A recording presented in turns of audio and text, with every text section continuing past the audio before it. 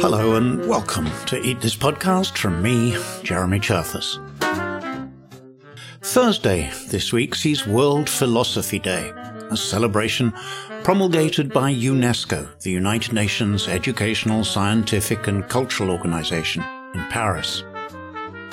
Well, education, science and culture, that's Eat This Podcast in a nutshell, and I'm always happy to tuck into philosophy as it might apply to food.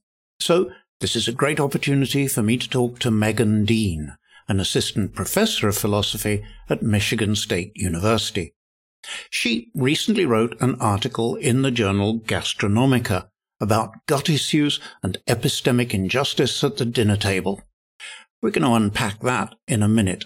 But first, why philosophize about the dinner table? I think that, hosting and sharing meals is really important part of a lot of our lives. And when we're hosting, we want to be a good host. And when we're a guest, we want to be a good guest. Gut issues and all of the complexities around that, the doubt and, the worry that people won't believe you or that they won't be able to serve food that's appropriate for you. And then you have to refuse the food and then you look rude. All of that stuff gets in the way of what we want to do, which is be together over a shared meal. Megan Dean's article is actually entitled The Worst Dinner Guest Ever, Gut Issues and Epistemic Justice at the Dinner Table.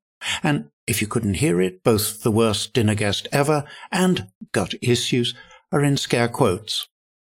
Now that dinner guest was originally devised just before Thanksgiving 2011, to which they were definitely not going to be invited. Megan Dean saw a blog post based on it and took it up as a way to question the roles and responsibilities of hosts and guests. This worst dinner guest ever is someone who was gluten intolerant, allergic to nuts, lactose intolerant, allergic to eggs, and vegan. So that's who's coming for dinner. And in true nitpicking form, let me point out that if someone's vegan, then I don't need to care whether they might also be lactose intolerant and allergic to eggs. But I digress. Why are guests with allergies a problem now? Is it because food allergies and intolerances really are much more common today? I'm not an epidemiologist, but I read a lot of epidemiology about these conditions. And so from what I can tell, it's generally accepted that food allergies are on the rise. Megan Dean, as she admits, is not an epidemiologist. So I turned to Matt Smith, Professor of Health History at the University of Strathclyde in Scotland. I study the history of health and medicine, focusing mainly on mental health and psychiatry, allergy and immunology, and food and nutrition. We can see that there has been a rise in allergies, both the very serious ones, the anaphylactic reactions that we see and that can cause fatalities. We've seen a lot more fatalities over the last few decades, but also chronic allergies. We've seen more of those in the last few decades as well. So there is something going on. Food allergies are more common now. But for someone who wants to be a good host, there's a problem. Diagnosis. Matt Smith mentioned anaphylaxis. That's the rapid and very serious reaction to some foods, peanuts, sesame, even eggs, that can kill you. People with that kind of allergy know all about it and usually carry an EpiPen to inject themselves with the epinephrine that can save their life in an emergency. But the symptoms of other food allergies and intolerances may be mild or severe, and they may not show up for some time after eating the food in question. For something like a pollen allergy, a scratch skin test works fine. But that's not true for most food allergies. Here's the thing. For food allergy, these tests are simply not particularly effective. And so what we're left with are basically oral tests. And so, for example, my son went through this at one point, and it took nearly 6 hours at a hospital to go through the whole routine, all to find out that he wasn't allergic to anything. His whatever reaction he had, it must have been something else. And, I think anyone who has a serious reaction should certainly seek it out. The fact of the matter is that many people don't feel that it's necessary.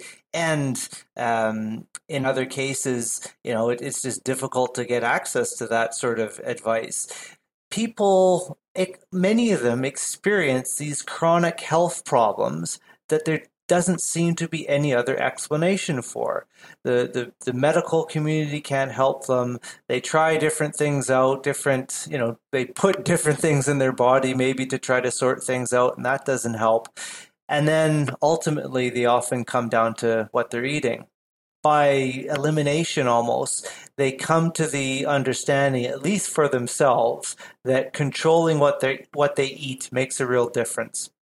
And if that works for them, maybe there's some placebo in there, maybe there isn't. But if it works for them, then I think in many ways that's fine. So a lot of the time, all the evidence we have is some form of self-diagnosis. Can you, as a host, always trust that? Well, for Megan Dean, that's not a problem. As a good host, your duty is to trust your guest. I think what's really important for me is the context of hosting. And, in my work in this area, I'm really assuming that people who are hosting want to be good hosts. That's kind of the place that I'm coming from. So I assume that if you are having people over, you want to be a good host. And when we're hosting, we're responsible for the well-being and comfort of our guests. So I think, as a general point, when a guest tells you this thing is going to be detrimental to my well-being and comfort, we should default to taking that seriously. I think as well, more generally, a lot of the doubts that we might have about somebody's report that they have a food allergy or an intolerance or some other gut issue is subject to a lot of prejudice. Mm-hmm. And that there are real reasons why we should doubt our own doubts about that. There are a lot of challenges to getting conclusive diagnoses. And that's just for allergies, but with intolerances, there really aren't tests to determine that conclusively. It's sort of a trial and error thing. If you eat it, does it hurt you? Let's try that again. So there are some real challenges to people getting diagnoses, but as well, the symptoms of a lot of gut issues are very private in the sense that they, pain is very private, but also they're taboo to talk about. They happen in the bathroom to be blunt about it. And often, especially with intolerances, if someone has a reaction, it's going to happen, a few hours to a day after they are exposed to the food. So they might not still be at dinner at your house when they have the reaction. And, it's not nice usually to tell someone, hey, your food made me sick. So you might never know. There are a lot of reasons why a host might never have access to the evidence they would need to conclude that, oh, yes, this person's allergy or other gut issue is true, is real. And so I think that really, in general, the default should be, well, the person who has this issue is the person who is best equipped to know whether they have that issue, not me. Okay, so let me, as a good host, give my guests the benefit of the doubt. Can I also trust them to tell me what I need to know to be a good host? Megan Dean told me about one study in the UK that found that people there, in the UK, were more likely to say nothing and even eat food that they're allergic to rather than make a fuss. One person interviewed in that study who he was really interesting because he himself had food intolerances. So, he knew firsthand, like, these things exist. but he was doubtful of other people. He said, well, they might be doing it for attention. If you don't want to be seen as someone who's just doing something for attention, even if no, this, I really have this condition, then you might hide it from others. There are a few studies of teenagers with celiac disease, for instance, that report that the teenagers just stop telling people that they have celiac. And in general, teenagers are very sensitive to negative judgments from their peers. And so we can think about that as a group where, perhaps like Brits, they'd be more likely to hide rather than come out and say, well, actually, I can't eat this. I think celiac is particularly interesting because for sure there are people who are celiac or have Crohn's disease. And then there are a whole bunch of other people who say they're gluten intolerant. And I think those people have actually maybe made things more difficult for people who are, as I'm going to say, truly celiac. Yeah, I've seen that claim in a few papers that people who have quote unquote like real gut issues or maybe the more the gut issues with more serious consequences, like food allergy where you can actually die, or celiac where we can, there's measurable damage to the body. That folks who have those are sometimes resentful of other people who say, oh no, I have a gluten allergy, and it's perceived as sort of jumping on a trend. And because it's seen as trendy, it sort of contributes to doubts about people who actually have celiac or actually have allergies. And I think we both agree that allergies and intolerances are probably something that a host should take account of.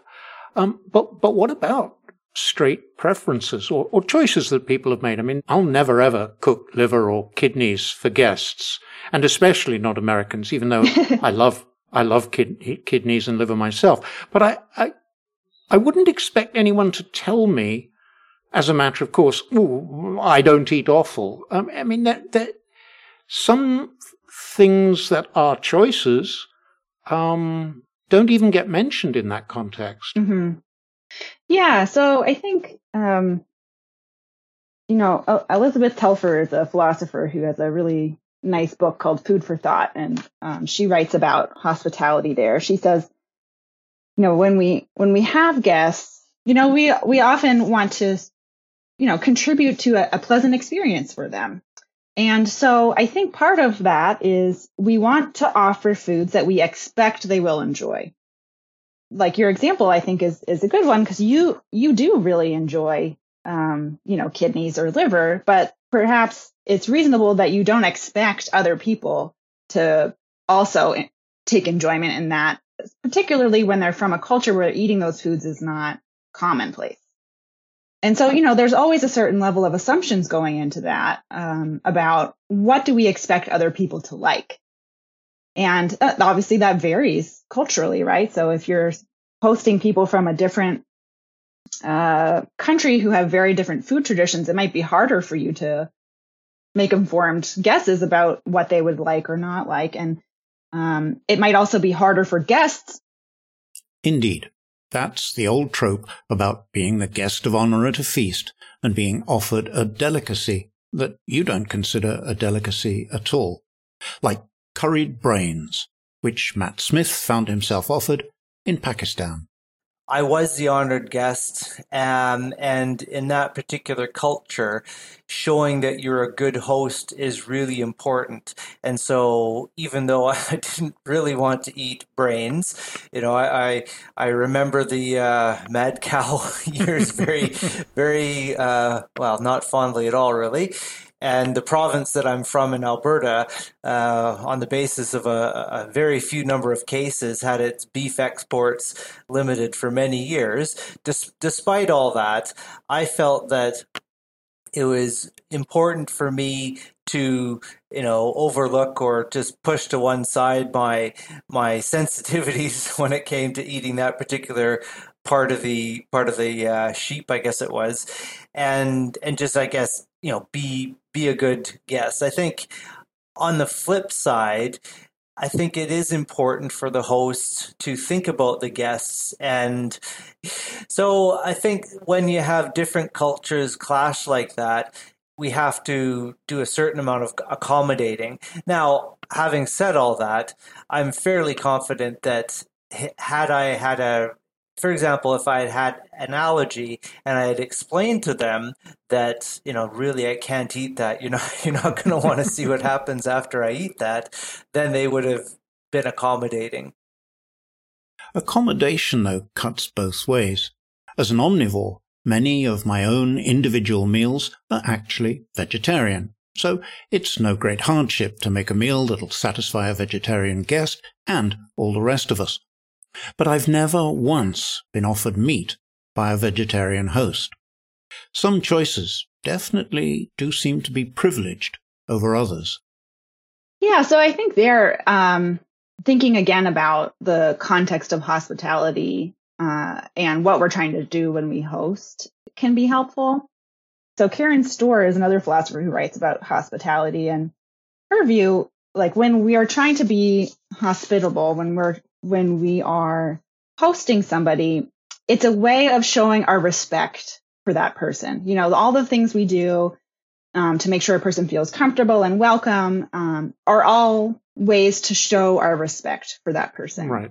And right. I think that part of showing respect for someone is also sort of respecting their deeply held beliefs and values. So it wouldn't really be respectful to invite a vegetarian over who's been a vegetarian for a long time and they're very deeply committed to that and serve them meat. That would be actually very disrespectful to serve them meat. Whereas the flip side, I don't think is true, that, like you said, a lot of omnivores eat vegetarian dishes all the time. It's not offensive to their, moral integrity to eat a dish that doesn't contain meat. Although, I don't know, maybe my uncle would disagree with that. He does not like vegetables and thinks that all meals need to have meat and potatoes in them. But I think that there is a difference in how we can show respect for people in terms of the food we serve them. That means serving vegetarians or vegans something with meat in it is deeply disrespectful to them and their commitments, whereas serving an omnivore a vegetable dish is not. I take your point absolutely. And it's very interesting that I've noticed increasingly meetings that I go to, if there's a meal provided, they'll often just provide a vegetarian meal because the omnivores seem to scarf up all the vegetarian food anyway. So, they're kind of leftover, there's leftover meat, but if they just provide vegetarian, everybody's more or less happy. Maybe not your uncle. Right. One of the things you say is that as a host, you shouldn't expect a guest to provide a doctor's note saying, I am allergic or whatever it might be. And I've got to agree with that. But what as a host, what can I expect in addition to a guest telling me what they can or cannot eat? I mean, if a guest offers to bring their own food to a dinner party, how should I feel as a host? Yeah, so I think this sort of goes back to what I was saying a little bit that earlier, that guests also have responsibilities, ethical responsibilities as guests. Again, we should think about what we're trying to do when we're hosting. Some sorts of events that we host, it would be weird if someone brought their own food. I'm thinking about like a wedding dinner or a sit-down meal with different courses that have been lovingly prepared. In those cases, it might be a bit odd for someone to bring their own dish in a Tupperware container. And we might think, okay, well, if we're going to invite people who have dietary restrictions to that sort of meal, I want to be very proactive about making sure that what I serve and what I prepare is appropriate for them. We have a tradition in Canada of potluck where people do bring their own food, so that would be pretty common for me. But no, I've been in that situation, And I'm happy with it, and I guess I've also been at that situation where I've prepared things and no one wants to eat it either. So there's all sorts of ways to affront a host, I suppose. But no, I would be pretty accommodating and understanding. People have very marked opinions about their diet, and I think to a large degree, there's good reasons for that. So put it this way, I'd be more sympathetic to their food requests. I'd be less sympathetic if they asked me to change the music at that party.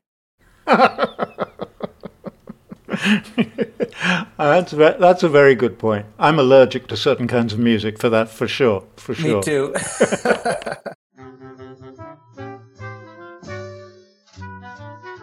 Matt Smith of the University of Strathclyde.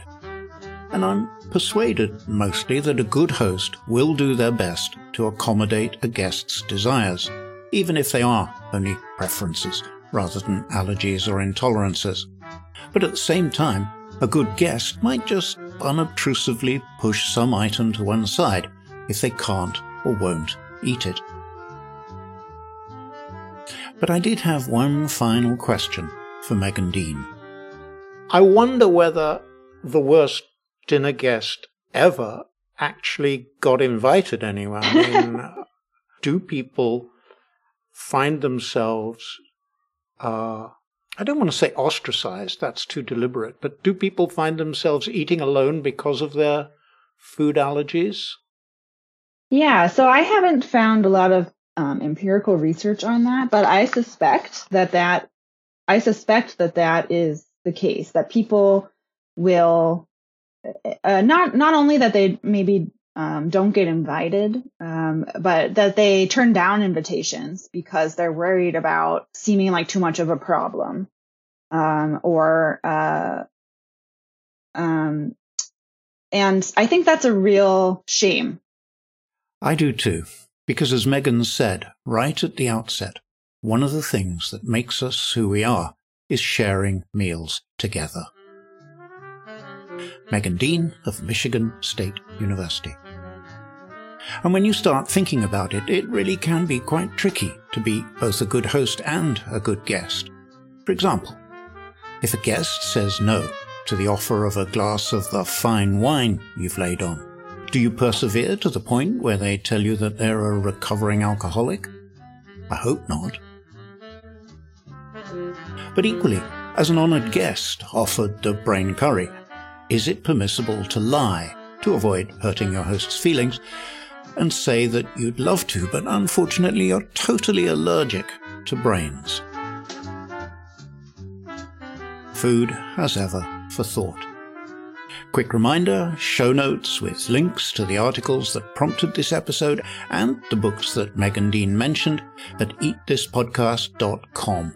I'll also round up some links to previous episodes of A Philosophical Bent.